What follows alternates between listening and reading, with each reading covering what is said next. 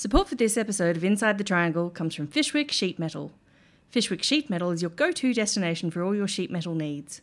Conveniently located near the airport and the DFO, Fyshwick Sheet Metal has a sheet metal solution for any situation, from roofing and guttering to custom fabrication. Take advantage of a special offer just for Inside the Triangle listeners. Visit fyshwicksheetmetal.com.au and enter the code TRIANGLE for 10% off your first order. Fyshwick Sheet Metal, proud supporters of Inside the Triangle.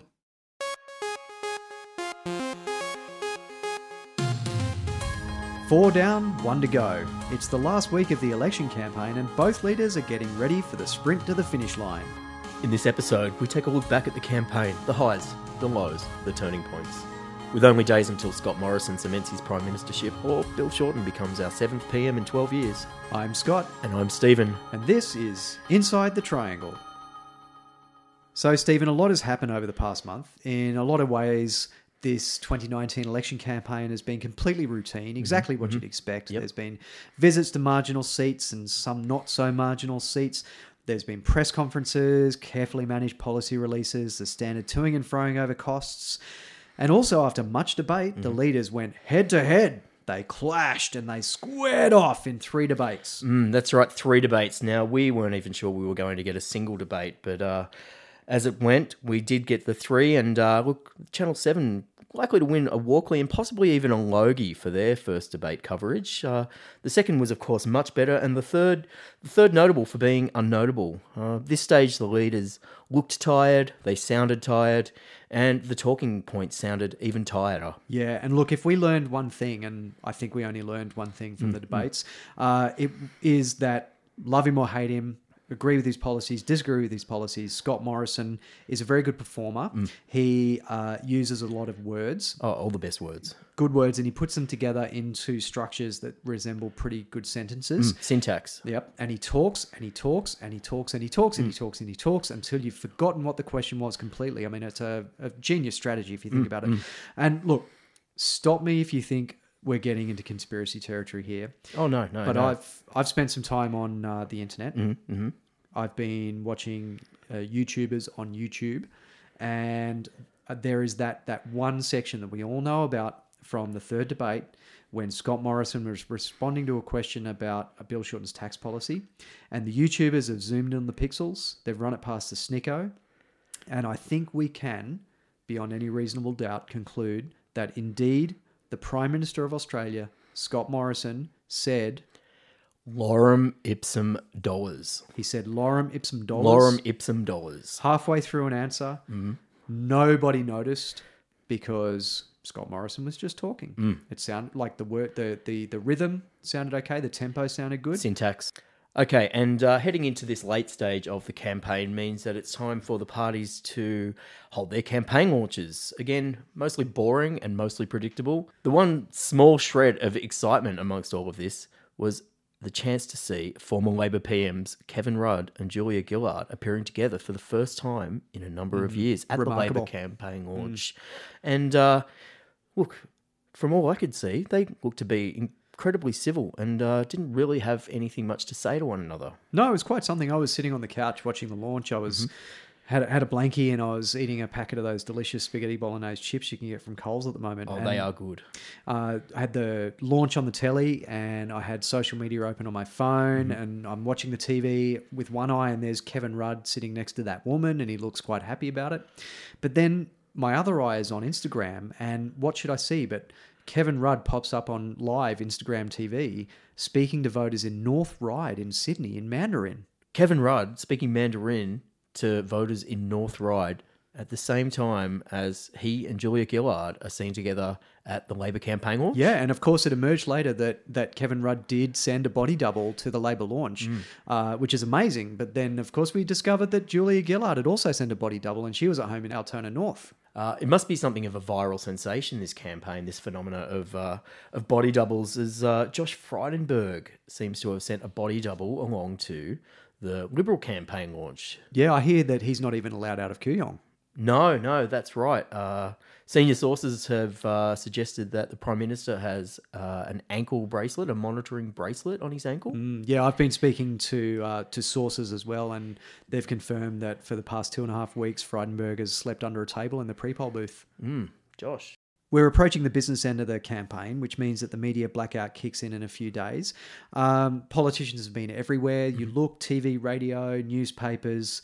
They've all been on FM breakfast radio speaking to Dickhead and Trixie. But beyond that, the choice of media made by political parties speaks to the subset of Australians that they're targeting. Scott Morrison appeared on 7:30 but refused to go on Q&A. Bill Shorten appeared on Q&A and also Insiders. But raising some eyebrows, Richard Di Natale decided to, last Tuesday, go on Studio 10. Yeah, that's right, Scott. Richard Di Natale, leader of the Greens, on Studio 10. And there's been a lot of discussion afterwards about one particular segment, his demonstration of his avocado smoothie recipe whilst using the, and I think I can say here, the fabulous NutriBullet. He did manage to make a few errors with the NutriBullet, which I think would have to be his fault, as the NutriBullet is a fantastic device. And he managed to cover Joe Hildebrand with soy milk during the process. So, look, gaff aside, how do you think he connected with the morning television demographic? I think he came across as open and personable, and he very aptly demonstrated the endless possibilities presented by ownership of a NutriBullet. And I bought 2 myself, and who wouldn't at the price? Oh, look, I already own 2, and I would implore all of our listeners to go out and buy one of these fantastic NutriBullets. They'll absolutely change your life. And you can follow the affiliate link in the show notes to this episode. There's been some murmurings that Richard Di Natale has a touch of the Carl Stefanovics about him, like the touch of the lovable rogue. Oh, look, he did come across as a lovable rogue. And look, I don't think that it would be crazy to put this out there, but I think he's an outside shot for a gold Logie this year. Yeah, sure. I can see where you're coming from. Look, he'll probably just settle for balance of power. But look, Stephen, do you have a favourite bit of miscellanea from the campaign? Actually, I do. I mean, we all know that Senator Darren Hinch is something of a foodie, but he's also taken this love of food to the blogosphere. He started a MasterChef blog this week, and Darren's first entry, I think it's fair to say, he absolutely savaged Tim from MasterChef for using his immunity pin at the first elimination challenge. Yeah, look, I'm 100% on team Darren here. That was a low point for any contestant on the competition. Absolute amateur hour stuff, Tim. Fair to say that Darren Hinch is not a fan of George Calombaris? No. He, I wouldn't say unfairly compared George Calombaris' use of cutlery to that of a marsupial using cutlery for the first time. Harsh but fair. Look, early days yet. We're only a couple of weeks into the MasterChef season, but early favourites at this stage, probably Tessa and Tim. Has Darren Hinch tipped a winner yet, or is he maybe more of a Sandeep kind of guy? Oh, look, he had nothing but high praise for Sandeep, but also effusive praise for parfaits this week. Parfaits are definitely a big winner in Senator Hinch's books this week. Panna cottas a bit last year. Now, he's also had lots of nice things to say about Matt Preston as the only likeable host on the show. But look, I think the big winner here, and this is a winner for all of us at home, is that this week is, of course, Nigella Week, which I think we're all looking forward to this one. And the only thing that I'm looking forward to more than Nigella Week is reading about Nigella Week on the blog next week. Stephen, while we're on the subject of lifestyle blogging, Darren Hinch is not the only politician or politician-adjacent person to have started a blog this week. No, that's right. So Peter Dutton's family have started a blog to document all of the ways in which he is, in fact, not a monster, but human. Now, there's still, at this stage, no blog entries documenting how this process is actually going. But look, we're going to keep F5ing until we see something.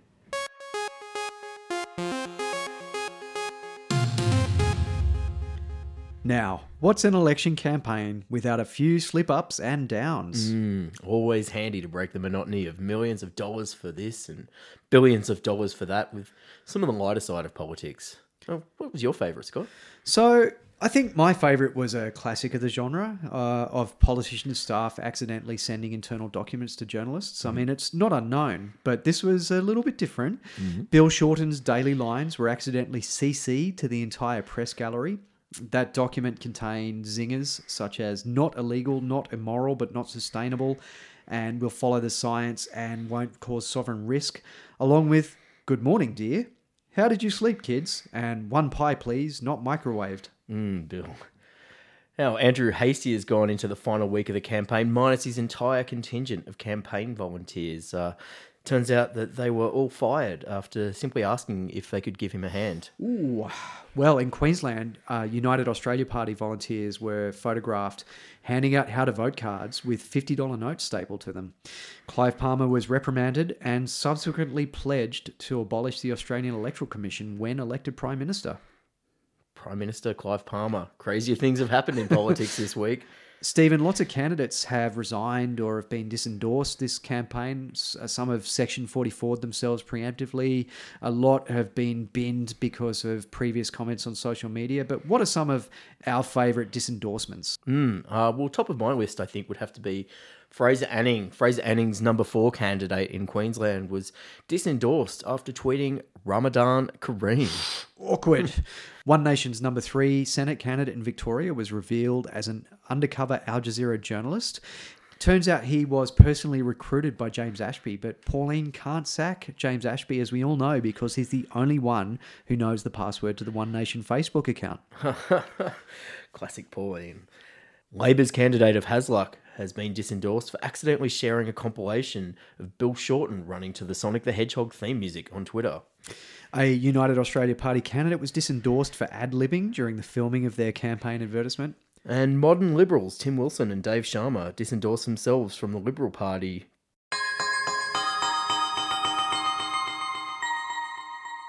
Of course, while we're based here in the Canberra Press Gallery, it's important for us as journalists to stay connected with the real world out there. So joining us on the phone from outside the Triangle is our correspondent CJ. And CJ has spent the past month on the buses following the two leaders' campaigns. Hi, CJ. Hi, guys. Hi. You've split your time between the two press packs. Could you start perhaps by running us through the campaign in numbers? Well, sure. There's been 30 mystery flights, 2,000 kilometres on the buses. I lost a pair of tweezers, 102 voter street walks, 2,500 photo ops, about 50 high-vis vests, enough bad coffee to fill 2 Olympic-sized swimming pools, about a dozen stale sandwiches rushed in between press conferences, and 2 off-the-record drinks with the leaders there, shout. Actually, guys, can you cut that last bit out? Oh, of course, CJ.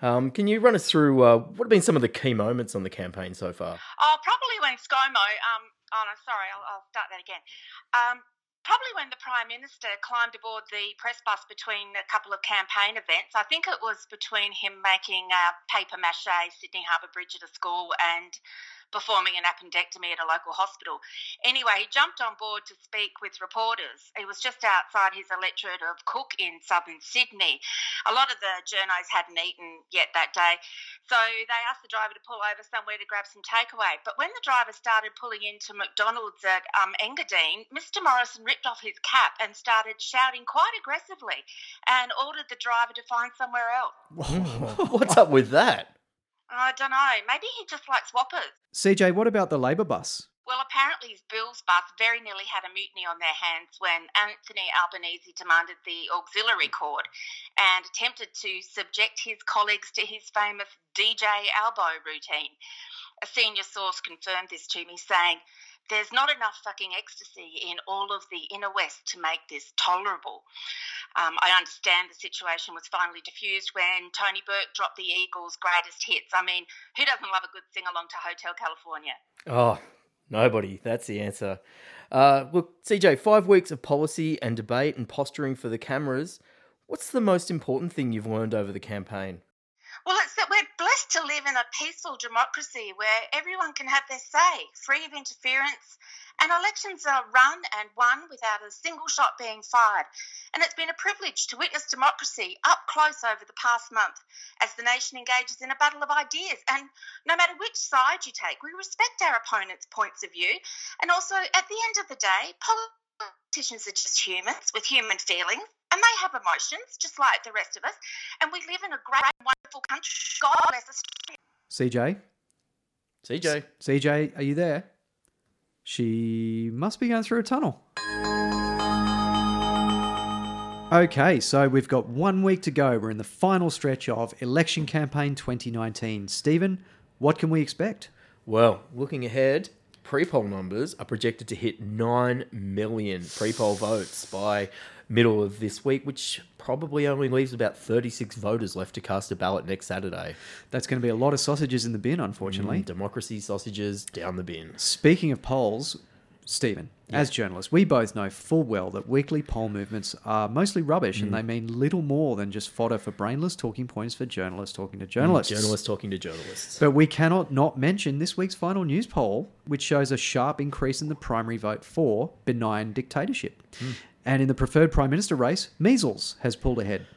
Well, I'm looking forward to watching Channel 7's election night coverage featuring Barnaby Joyce. Now, Barnaby Joyce's rider request has just leaked, and Inside the Triangle has secured a copy of his requirements.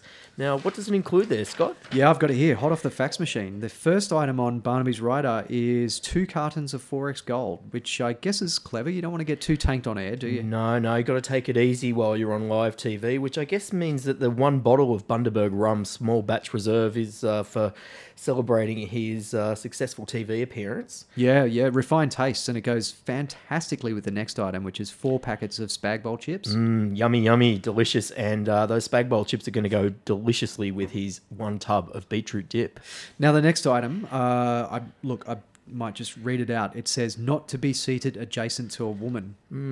Okay, a bit of an unusual one. The next item on the list is 4 dozen Sydney rock oysters. And 50 bottles of Chemist Warehouse brand Horny Goat Weed. Scott, 50 bottles might be over the top for even someone like Barnaby. I think that might be a bottle of 50 pills of Horny Goat Weed, just 50 pills of Horny Goat Weed for Barnaby there. Yep. And final item on the list is 2 litres of Hydrolyte. So got to keep hydrated. Sounds like he's going to be a busy man. Well, it should be cracker coverage on Channel 7 with both Barnaby and Mark Latham MLA on the panel. I can't wait to tune in. Absolutely. And look, finally, final bit of news just in today. Outgoing Senator Jim Mohan seems to have made peace with his place on the Liberal ticket and has given up his below-the-line campaign to save his Senate seat. Now Mohan was on 2GB this morning, and we have some quotes from this. He's saying that politics has become too combative. And Mohan also says he's looking forward to spending his free time committing more war crimes. Giving Andrew Hastie a hand.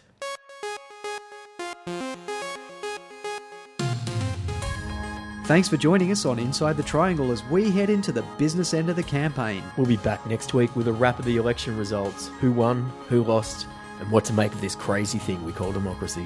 Remember to vote early and vote often. Catch you next time on Inside the Triangle.